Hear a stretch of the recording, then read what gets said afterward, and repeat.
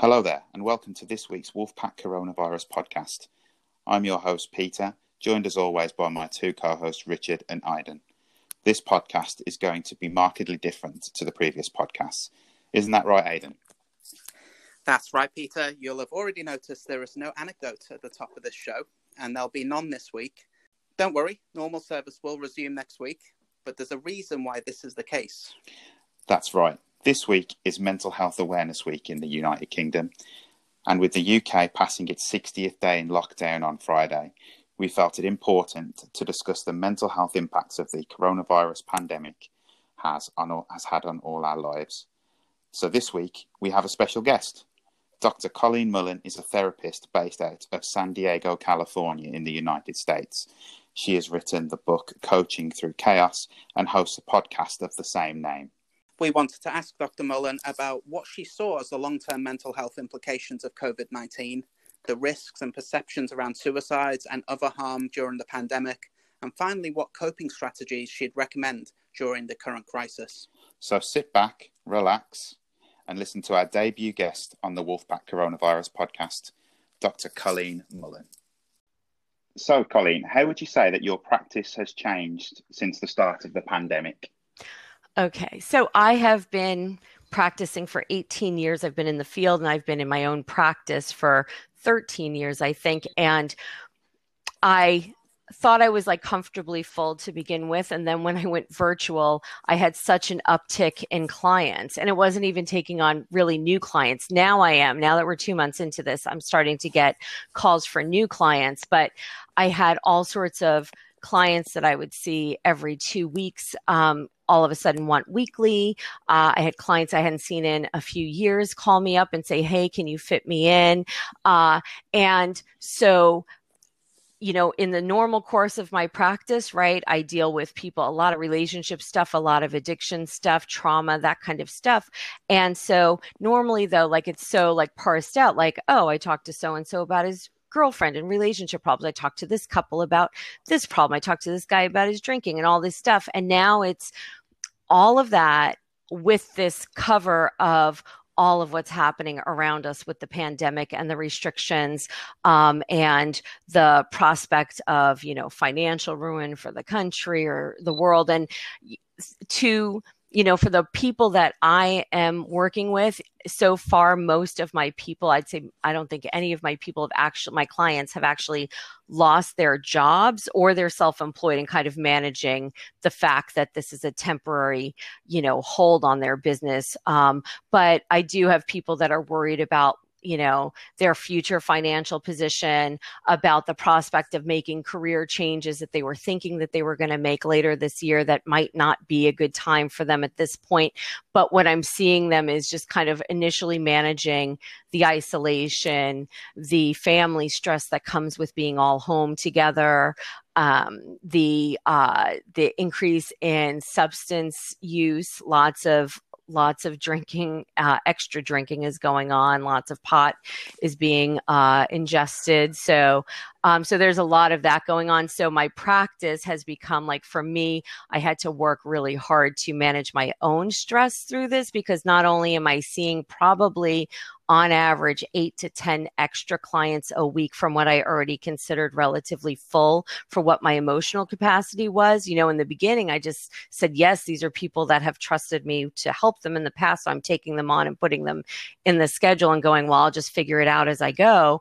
I've had to really kind of figure out what works for me as far as a schedule, what works for me as far as self-care, what works for me as far as managing my own sleep, my own relationship and stuff, so that I can emotionally attend to my clients while I'm also going through this experience with them, which is also very unusual for the therapist, because now they know I'm also going through it. So it's emotionally taxing for everybody. And then for the people in myself in this field, we're also kind of going, gosh, our clients know that we're also stressed out. My clients know that I'm working from home. My clients know all these things about me that they normally wouldn't know about how I may be functioning in the world. So it's been interesting. And so, so what I've seen is this major increase in services or need for services, and with the same problems, of course, people's problems don't get put on hold. So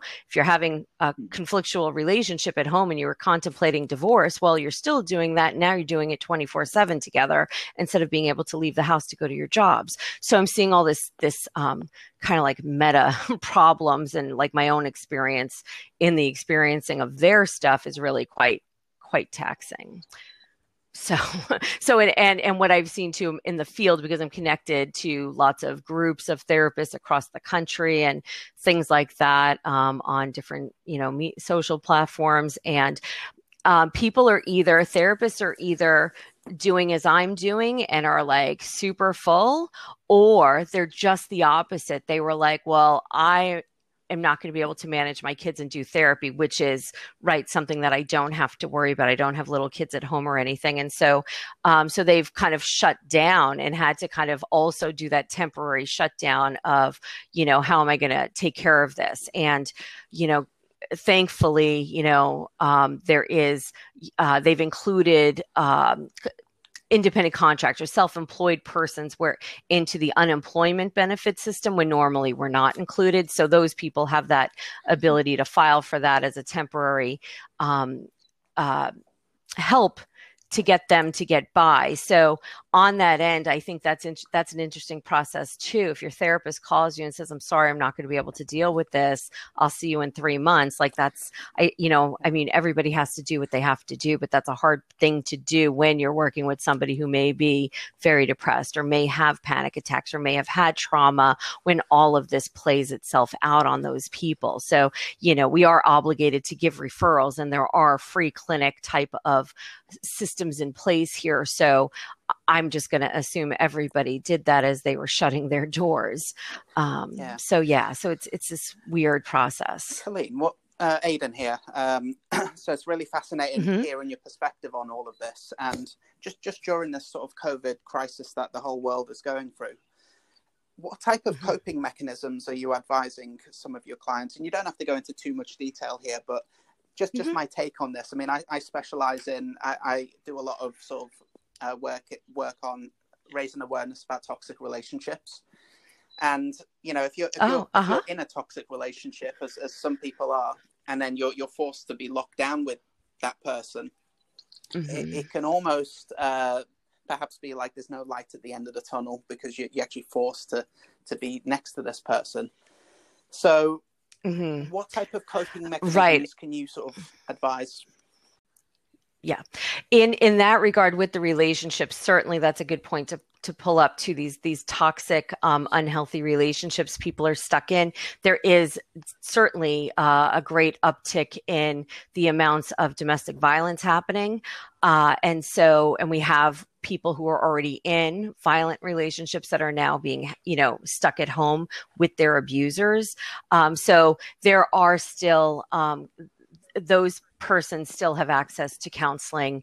There are, if they can't speak, if there's no privacy, what we recommend for those kind of things too is like do a walk and talk session. So I'm going to go into other coping mechanisms, but for those people that might be listening, since you speak about this, is do a walk and talk session with a therapist, right? Take your phone with you, put your headphones on and say, oh, hey, I'm just going to go for a walk, if you can leave the house, or you're going grocery shopping. And so you sit in the car and do your session that way. So you can get help that way. You can get help online. There are support groups running online, which makes it also easier because you don't have to speak. You can be typing on that regard in certain groups. So there are still certain services available for those. And hopefully they were already connected to those services so that they know about them. But if not, they could also call, sorry, you're in the UK. In the US, we have a general number 211 that people can call to get information as to where those services are. So with you, I guess it would be through the NHS and maybe there's a general service. But getting to regular coping, so minus domestic violence, maybe you're just in a stressed relationship. Maybe you've been dealing with some depression, some anxiety, things like that. So one of the things I say to people, number one, is be very kind to yourself as to what you need on a daily basis. So it might seem like life is a little easier if you're getting to work from home, because a lot of people are finding that a little easier because they don't have the office stress, but you're still, going to have down days, right? You're still going to have days that just, it's overwhelming to turn on the news, to hear the kids, or deal with your neighbors around, or whatever the case is, so be kind to yourself and listen to what your body needs, what your mind needs. It's okay to want to bury your head in the pillows for a day. If it turns into 3 days and you've checked out of life, then reach out for some help. But definitely on a daily basis, get some outdoor time in. You still can go outside and access the sunlight. The vitamin D is going to be really healthy. It's really important to keep yourself on a regular sleep cycle. So if you're not working, try not to start like watching videos till 2 or 3 in the morning, because I'm hearing a lot of that go on, and it really screws up your system, and it gets it hard to kind of manage, and you feel even more isolated, because if you're up till 2 or 3 and you start wanting to and you get really lonely in those late night hours, that's not the time you're going to be able to call your friends, right? So if you stay on the same kind of normal schedule, you can access that. The other thing is to call your friends, to reach out, even send text messages, even if you're not the most, most connected, outgoing person. Reach out maybe to a coworker that and be like, hey, how's it going? And just to have some connection if you are home alone and totally isolated. On that note, for those people who are not in a really bad position, except that this is an inconvenience, right? Because we have some people in the world right now that are devastated and, are out of work, trying to figure out what's going to happen. Is the business they work for reopening, all that stuff, right? So some people are feeling it so bad and right now, and trying to figure out how they're going to feed their family, all of that stuff. And then we have other people who are just, inconvenienced because things are closed and we have a stay-at-home order. So think about who that may be more isolated and more introverted than you, and definitely make effort to reach that person. You don't have to do it as I'm checking to see how you're doing, but you can just say, hey, how's it going? What do you, I'm looking for something to watch on Netflix. What are you watching lately? Just reach out to them. On that note, when you do have connection, I just had a session the other day and a woman complained. She said, oh gosh, she's like, my 3 best friends from high school, they always want to go walk together. And this woman's now, I think, in her 40s. So they've known each other a long time. They have different political views. And she said something about that she was checking out and not going. And then she told me that it was because when they got together, one of the women just kind of always talked about all the news and her opinion. And she's like, I just want a break, So I told her, I said, well, then call your friends and say, let's make this a break time. We're going to talk about normal things, right? Because in the course of this unusual space, normal things are still going on. You're still having dinner every night. So, hey, what do you have for dinner this week? You're still binge watching Netflix or whatever. And you say, hey, what are you guys watching lately? What are the kids working on for school? Those are normal questions, even if school is happening at home, even if the Netflix is more than you normally are doing, but those are still little normal things. So life is still has some semblance of normalcy when you take out the context of it. So take those little breaks, and certainly take breaks from the news. Nothing new is going to happen that's going to impact your life in any great way if you took 24 to 48 hours off of the news or social media altogether. And so some people really can benefit emotionally by just shutting off the devices, or even I tell people delete the app from the phone. It doesn't delete your stuff. You can always just reinstall the app and it'll have all your original stuff on there. But take it off your phone if you're really prone to kind of over checking things. Shut the news off for that amount of time. I mean, if there was something that was so impactful, you had to know about it, your friends would be calling you and telling you, or somebody in your family would be like, hey, did you hear this thing?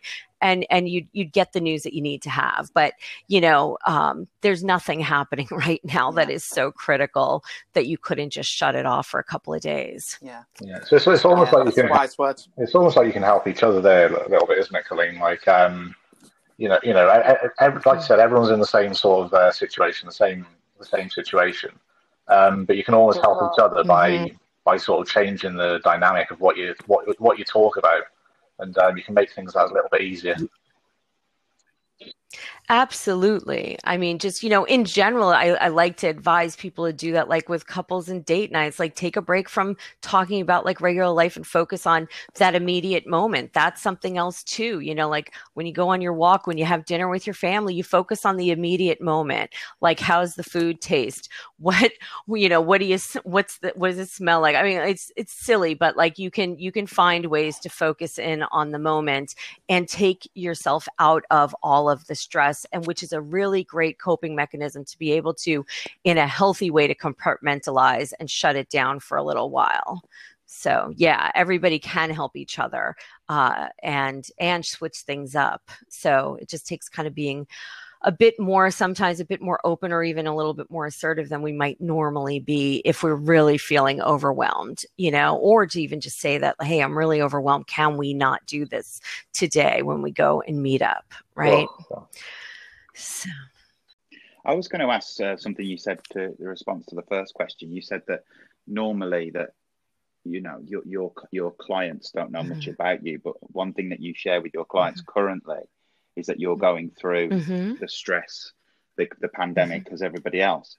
Has that altered the dynamic of your sessions? Obviously, I wouldn't be able to go into detail specifically client to client, but how have you been able to share that, and has that helped in some way? Do you feel it does, and for many therapists never share anything about their life.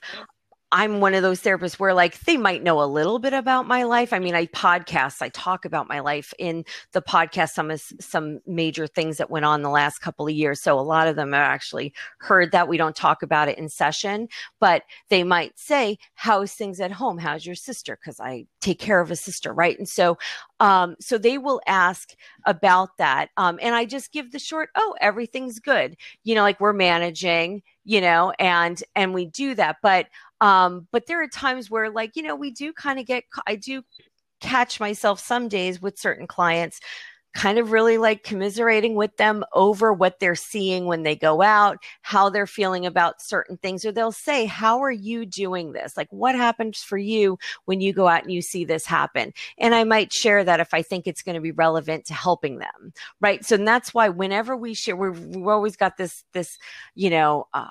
directive when we're studying to be therapists is, there are some ideas that, you don't have to be the blank slate any longer, and if you're going to share part of yourself, it is to ultimately benefit the client's work, right? So if I share a little bit of myself, it may allow them to go a little deeper in their process. So that I've done for years. It's just in a general way, right? Like when I was like unattached, in relationships or whatever, and they knew I was like out and dating. If I had other therapy clients that were my similar age or whatever, they might say, they might ask something about that, or say like, well, it must be weird for you as a therapist to date, and I would share a little bit of like funniness, to kind of normalize myself a little bit with them, and so they know a little bit of the general stuff, but we're not normally going through the exact same process, right? That my clients have, career type jobs, so they're all still working and they're working from home, and we all live within probably about 20 minutes of each other. So we're going to similar stores and having similar experiences. So there's this kind of, that collective, like we're all in this together. So in that part, like, I think it helps the process.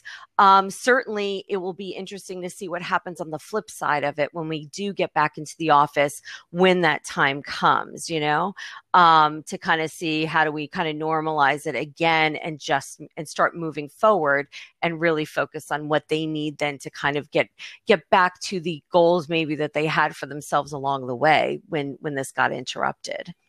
What long-term mental health implications do you see happening during and then after the lockdown? So, the financial stress and what that may do to society, to individuals and families, I think is still yet to be seen. Certainly people are feeling that now, where what I think is that we're going to have a lot of post-traumatic stress happening in the future. This is a collective trauma happening across the society, right? And some people have gone through trauma already in life. Some people haven't. We all process it differently, but certainly we're going to see a lot more PTSD happening. This would be called acute stress for those people who maybe are trying to support families on, maybe minimum wage incomes that have been let go and are waiting on unemployment, things like that. Like this would be considered acute stress. So I think we're going to need a lot of therapists really skilled in trauma work and healing. The isolation is something that's very dangerous for those who may be prone to suicidal thoughts. And on that end, right now, we don't have any real full numbers because it's still in process, right, as to what the impact is on suicidal behavior right now. And there's different phenomenons going on with that for some people. I've seen some of this, but I've also kind of did a little bit of, checking on it to kind of see if it's a bigger picture, if it's happening around, is that some people who may have been prone to suicidal thoughts got somewhat of a break in that all of a sudden, lots of people also feel really isolated. Lots of people feel alone. And in some ways that normalizes their experience, or they get that other people now can get what they feel. So that's been an interesting process. And then it also, goes into almost like a helping mode for those who might go, well, I need to help out, and it'll to help others, right? Because people who get suicidal are often very deeply feeling people, right? They feel a lot. And so in some ways that's been cathartic and allowed them to set their own feelings aside to get in the mix of maybe helping and volunteering in some way. And then, of course, we do have some people where it just has impacted in horrible ways. And there are, definitely suicides being completed. And I don't know yet if it is more than what would normally happen during this period of time. I did hear about some younger people taking their lives locally when this first happened in ways that nobody had expected prior to that. So I don't know if that's going to be a demographic thing that comes out that as to who is affected more. So it's, on that end too, right? Then, if people are considering getting help at all, it's really important that they find qualified therapists as opposed to life coaches. I have to just kind of put that out there. We live in a society now where there's a lot of life coaching happening, and this is so dire that you need someone who has not only, like a life coach works from their experience, right? And says, I did this, I can help you, right? But the licensed therapist has been trained, they've studied, they've passed, board exams. So you want people that are really qualified to help you. This is a very serious matter. And just because somebody got outside of their depression at some point in life, it does not mean that that's going to be exactly the way that you would. So you'd want to go to someone who understands the modalities of treatment. So I think we're going to have many years with much more need for mental health services. And unfortunately, what's happening right now is access is harder because there's less people working, and many county or state funded programs are not actually going to have enough money to get through this, because they can only they only get paid by how many people they service. And if their clients aren't coming for therapy because they're focused on how they're going to get through, and just haven't gone for therapy for whatever reason, they've chosen not to. So the clinic's numbers are down, so they're not going to be able to sustain it. And from what I've seen, at least here in this country, the government certainly is not paying enough mind to the funds that are needed to keep the systems going. So I think it's going to be a really difficult place to be in about, I would say, probably a year to 2 years, depending on how this goes, for the amount of people that may be realizing that all of a sudden they maybe can't shake some of the fear of, well, what if something else happens, which is, a trauma symptom, or the doom and gloom that has come over everything, right? Or just the financial devastation. I mean, finances and relationships are two big factors in suicides. So, not to mention all the panic stuff. I mean, but panic, we're going to have lots of people with panic attacks happening too. So, yeah, so it's not a very happy position, like it's going to be a very needed service. So I'm hoping that once all the general medical treatment of the actual pandemic starts to subside, that we get through the cycles that we apparently are expected to go through, that we come around to go, okay, and the next step is then treating all the emotional impact that was done through this. Yeah. No, I agree with that, Colleen. I think therapists are particularly going to be a lot more in demand once all the medical, when I say medical, I mean the actual virus has sort of taken its toll, and people have been cured from it. So I think therapy is going to be a lot. It's going to be an in-demand service, so to speak. Mm-hmm. Yes. And right. And if we, one of the things that I was hoping we could touch on too is about this idea that like there's trauma and then there's grief going on too, because we have all the people that are like this weekend here in the States is graduation weekend for colleges and schools, right?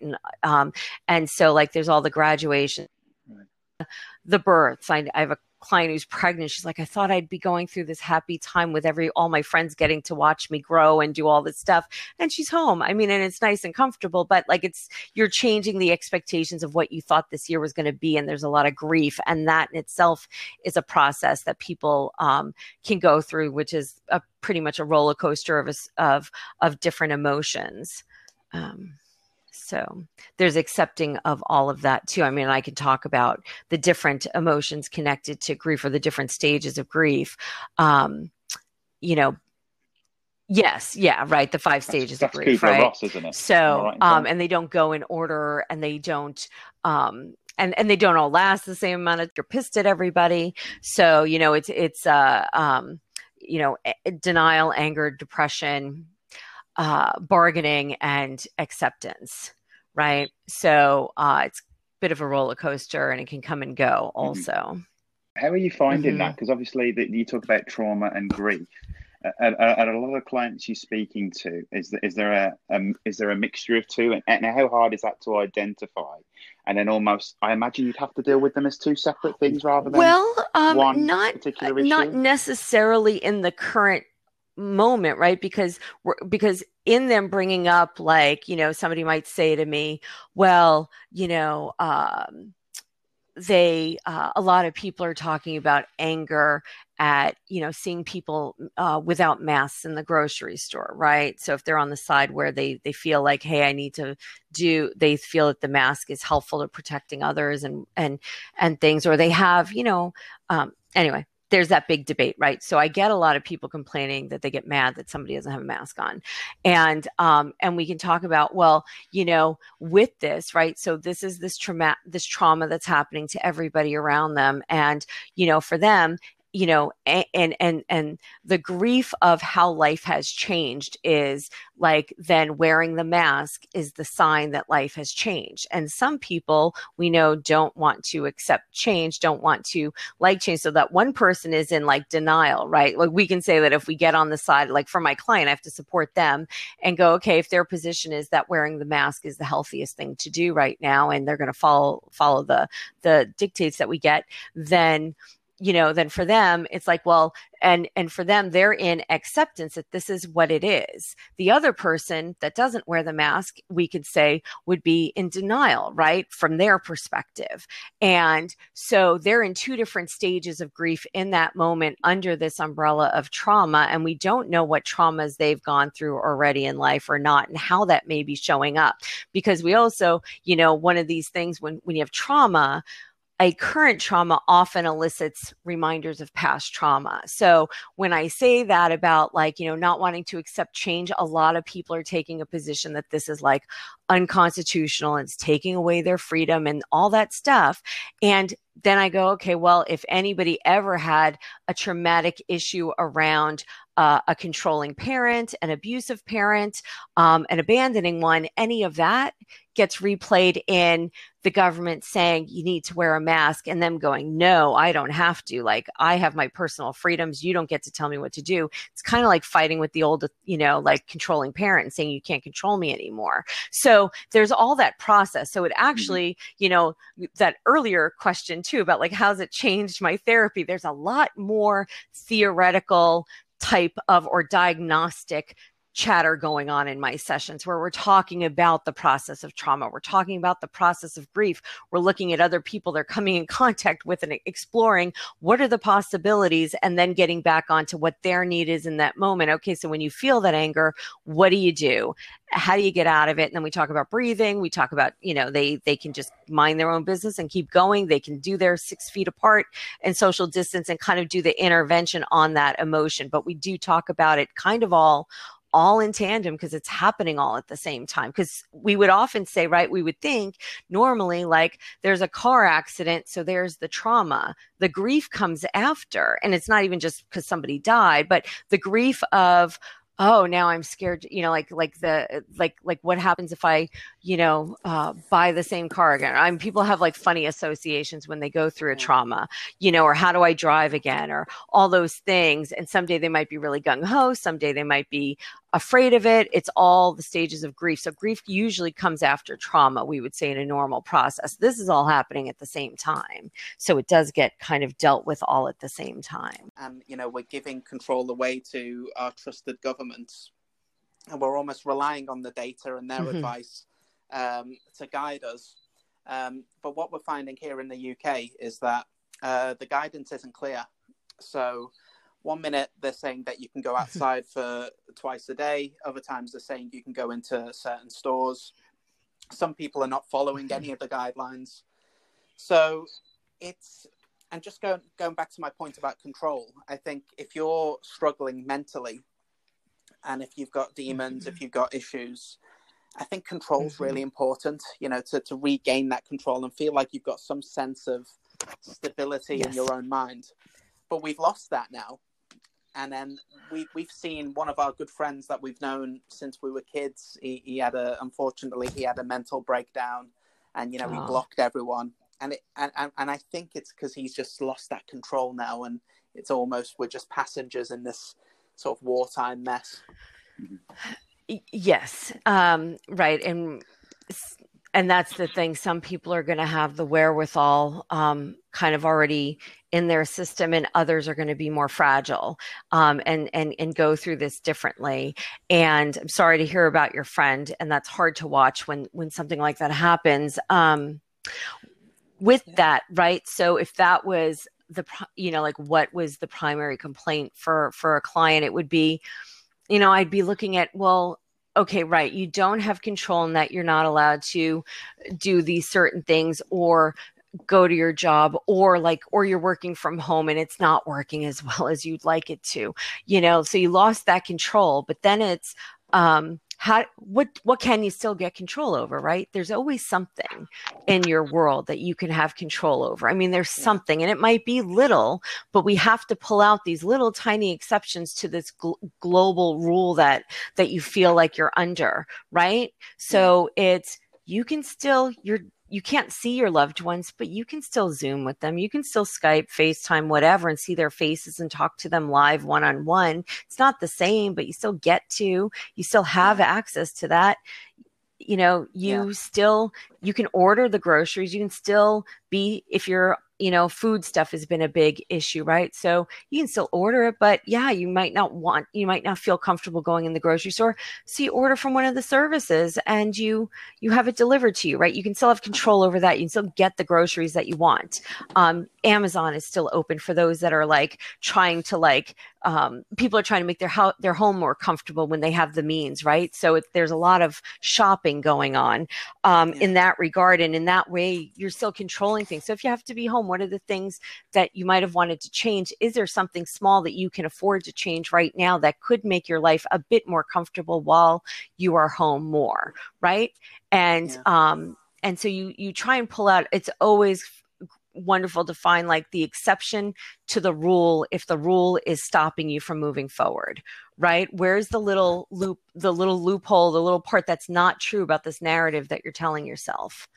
So that's where I would go with that person.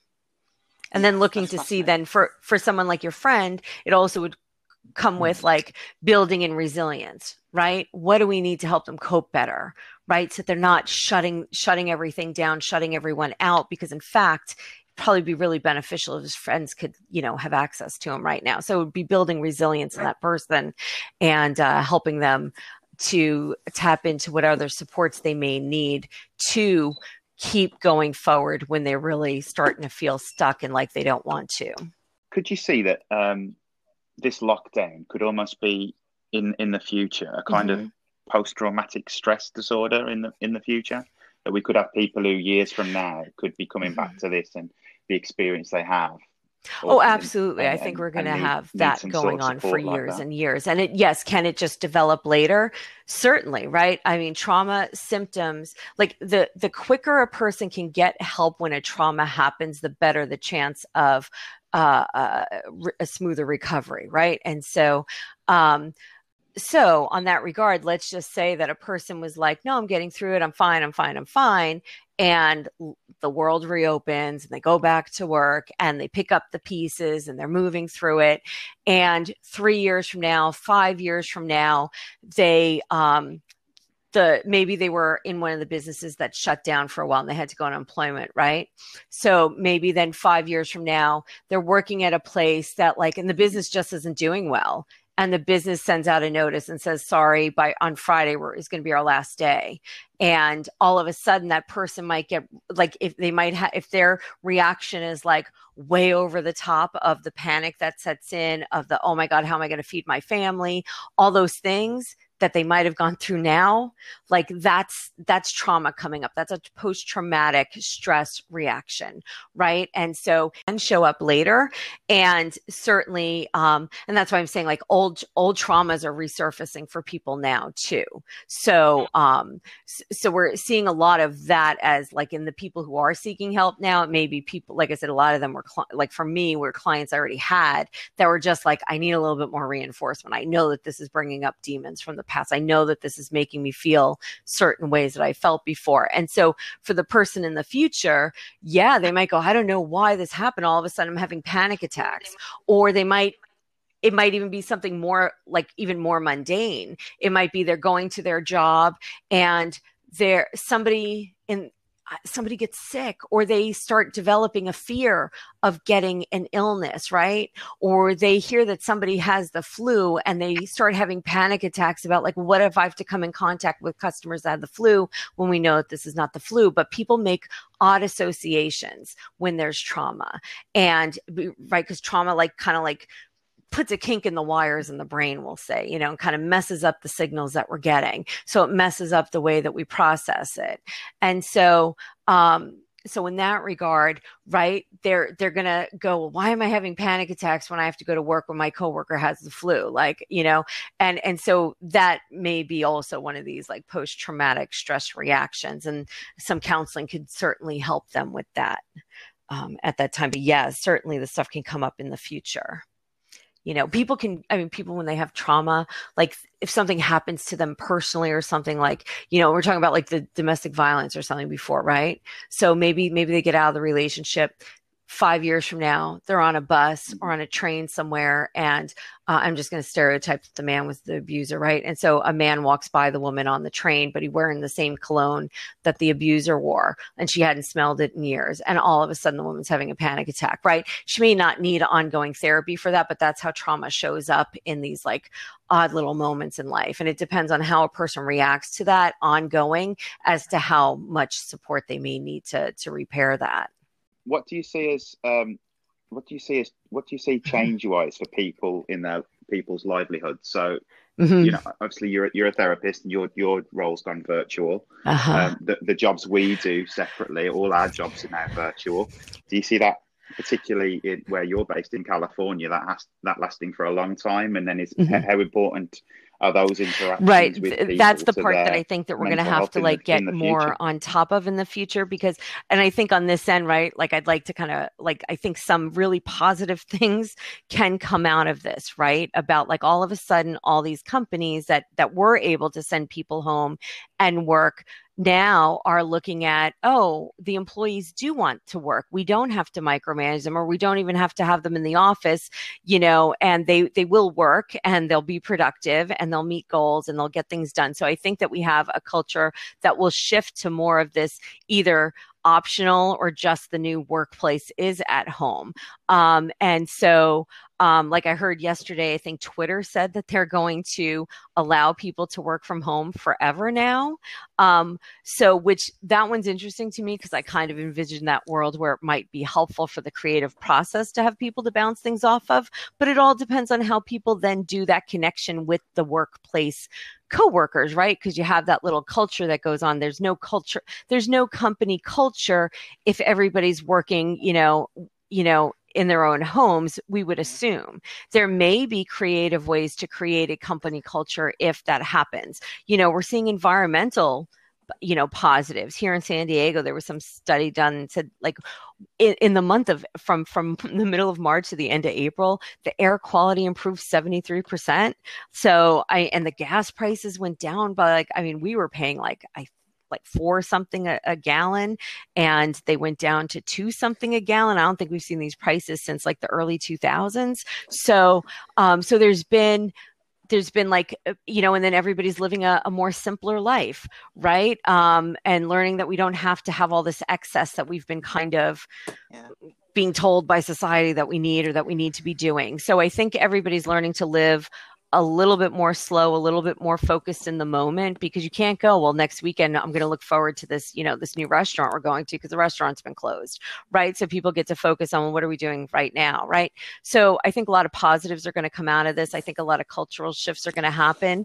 I do think that we are going to have that through this, like it also, I'm having a Zoom happy hour tomorrow night with 2 of my roommates from college in 1990 that I haven't, that up until very recently, I haven't done anything other than interact on Facebook with them for all these years. So, it's kind of fun that it's kind of forced everybody's hands to go like, who are the people I really want in my life and connect with them.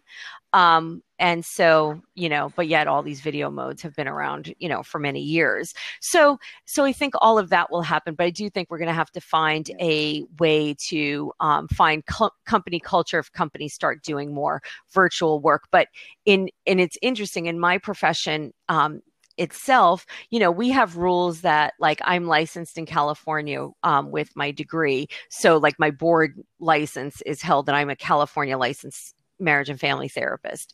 And so I can't do therapy with somebody in New York, or I can't do therapy with somebody in Florida or something across state lines. But through this, and we also weren't supposed to use FaceTime, Skype, any of these things to do services before. However, the minute this happened, because it was under HIPAA, which is our Privacy Practices Act for medical care, and the minute this happened, the insurance company started sending emails saying, we don't care, just see your people however you can see them. We understand you're not going to see them in person. We're going to pay for telehealth for those who take insurance, right? We're going to pay for the telehealth. You can do this. You can even see them across state boundaries if you know that they were sheltering in place or that they were on vacation or on a work trip or wherever, and, are staying like at their parents' house in another state. You can cross state lines and continue your services with them, because we're not really supposed to be abandoning our clients. So there's all of that. And so it changed that. So I'm really hoping, and now they're even recently there's a petition going around to see if we can get like a full national license where we could just have one license, one set of one set of expectations that we need to make, professionally and pass, to be able to just not worry about that anymore and just open up our boundaries to be able to help the people that we would best help based on who they are and what they need as opposed to where they live. So that's really, like, for me, really exciting. So I think maybe there's probably other professions might see that there's shifts in that way that will open up doors for them for how they work that they didn't have, or that they were fearful that they were going to get sanctioned for before. So yeah, I think a lot of change and positive change will come of it. I think just some of the stuff that you touched on, absolutely. And I think it's a case of people being forced to go out of their comfort zone a little bit and use the technology that we have to basically get our stuff done. About the sort of ways of working. So I think his name's Jack Dorsey, is it the Twitter guy? So I think Dave said work from home forever. I think Mark Zuckerberg has said something similar. So you guys in California are actually leading the way with this type of sort of attitude, which is good. I work for a bank, Colleen, and those skyscrapers in London and Wall Street, with those big financial skyscrapers. Well, they actually, oddly enough, they could be a thing of the past, because you need lifts and you need to get into these, I think you guys call them elevators. So you've got the lifts. Yeah. So we've got elevators that you've got like 50 people outside the elevator queuing to get in. So if you've got like 8,000 people in a skyscraper, there's just no way you're going to be able to social distance. Right. And then there's also, right. And then the negative side of things, I actually personally think that like commercial real estate, right, is going to tank at least for a little while until they figure out what's going to be the new corporate norm for how people work. Right. And there will always be people, just like there's been companies that didn't adopt technology until the very last second. So there will always be the old school people that say, no, this is how we do it. This is how we've always done it. We're going to do it this way. Or businesses that just by the model of what they are, just need to have the facilities and all those things. So there's all of that will go on forever. So we'll have people that want certain things that always were the way that they were. But right on, education. That's the one place where, I have access to probably, whether friends, clients, probably 6 or 7 school teachers, some private, some elementary, some secondary level school teachers, some college. And, it just, there's such a mixed bag as to who thinks this is a wonderful thing. My personal, it's hard. I don't know how, young primary school students are taking to, seeing their teacher on a Zoom screen a couple of times a week and giving them homework packets. But on that end, those kids don't know anything else. Like we didn't grow up with technology, or at least I didn't. And, but kids now at 2 years old are being handed iPads and playing on stuff. So they're raised that way. They type, they know, so they won't know any different if they don't know any different. But again, then you have to get the social part in there too, right? And there's also been a movement around here for a long time that like a lot of kids are homeschooled. I don't really understand that, because it's not really by a licensed teacher, but it's by the parent. But there's those people that have always had that model. So there's a model for it. What is interesting is when people get scared just because they don't know it, right? So scared because they don't know the technology, or just self-defeatist. They say, oh, I'm never going to learn how to do this, or, oh, how do I do this on here? Share my screen on Zoom. I mean, the reality is it's pretty simple, but they just get so intimidated because they may not be people that normally access these things. So there will be a learning curve. I think some things will have to go back, but I also know, like you're right, the social distancing cannot happen at schools. We don't have the facilities. We have so many kids in the classrooms.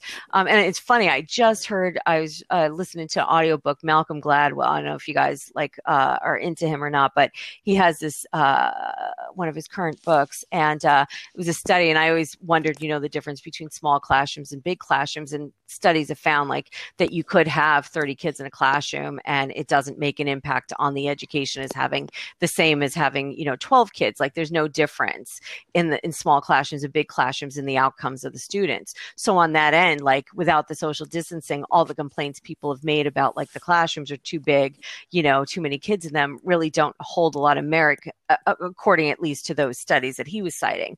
But now we have this movement of the kids have to social distance. And I'm hearing through the rumor mill and stuff that certain schools here are not going to even open until there's a vaccine.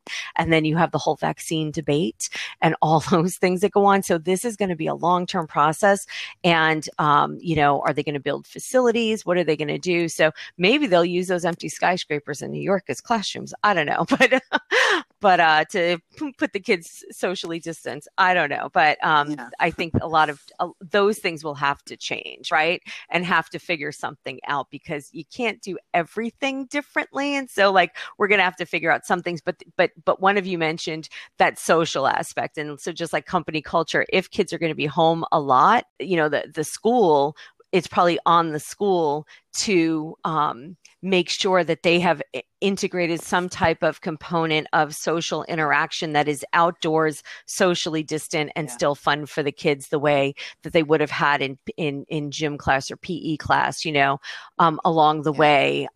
So that, because that is on the school, right? I mean, the parents certainly too, but the school would normally have it during the day. You've just made me think of something. Actually, there's a guy. Actually, he's from California. A guy called Damien Fahey. He's a writer for Family Guy, and he made a point about how most adults are socially inept. We're just most people tend to be socially awkward. So, and that was us going through the school system. So now imagine kids not going through the school system, staying at home on a Zoom. How socially more awkward is everyone going to be? Right. And then what are there's that. And then there's and then the parent, we also live in a society where for couple of generations now, we've needed to have 2-parent incomes to sustain the cost of living in most of the states, and probably over there where you guys are here, I hear London, at least, is really expensive. And so, what do you do now when you have kids home? You can't leave a 5-year-old and a 7-year-old home to do schoolwork, so you have to be home. So where does society change? Is our cost of living going to finally crack, and all of a sudden everybody can afford the lives that we're living again, or what's going to happen so that we don't have to have these 2-parent households, or what happens with the 1-parent households? Where do we find the funding to help those parents so that they can still get out in the world and go work? So there's a lot of shifting that will have to change in order to make this become if this is going to be the new normal. Even if it's going to be the new normal for the next year, it's going to really be a hardship on people. But there's the social awkward stuff. You can't have the parent being the only person that the kid comes in interaction with, during the day in person, right? We need to have friends. We need to know how to make friends and all that stuff. And you're right. There's a lot of socially awkward adults who went through, all the big public school systems and still are a bit socially awkward. So yeah, it's an odd perspective. So Colleen, just while we've got the issues, was there anything you wanted to raise? You've got sort of this platform. Was there anything you wanted to plug, or a new product or something, a service that you do? So the floor is yours. Well, sure. Okay. So I also do host a podcast for the last 5 years, and so Coaching Through Chaos, and that we're, 5 years, probably 50, 60 episodes of it, because I don't do it on a regular basis. I'm back on it now, but I bring people experts to help them manage different stressors in life that can cause some chaos. So certainly we've got all sorts of experts on that show. So Coaching Through Chaos, you can find my main website is coachingthroughchaos.com. If anybody is listening and they would like some coaching, I do coaching across state lines, so they can call me up about that or send me an email. And then, I also host a lighthearted podcast as well that deals with psych and movies called Shrink to Shrink. And people can find that online as well, where all the podcasts are, and myself and another therapist. And we kind of banter back and forth about one movie every month for the last few years, which is kind of fun and helps people learn a bit about relationships and life through the context of the scenes in the movie. And then, I'm on the socials. If people heard this and benefit from it, I'd love to hear from them that way. And I'm at Dr. Colleen Mullen on Facebook, Twitter, Instagram. I've got my hands in a whole bunch of projects. So those are my primary projects. You sound like a busy woman, Colleen. I am, and I enjoy it, though. I only work on things that I absolutely enjoy doing. Awesome speaking to you today. Just hearing a professional perspective on this stuff has been great for us, and I'm sure Rich and Pete will agree with that as well. Yeah, 100%. I really want to thank you, Colleen. It's Rich, sorry. I really want to thank you for coming on to the podcast. It's good to get a professional sort of point of view rather than myself, Aidan, and Peter just talking about things which we're not actually qualified in. It's really good to get a professional perspective. Somebody that actually knows the ins and outs, so to speak. Well, thank you. And I appreciate that you guys wanted to have a professional on and bring, some of that perspective to your audience, because there's a lot of opinions going on. There's a lot of confusion. And I appreciate when people want to actually seek out, the people that are working in it to talk about it. So thanks a lot for having me on.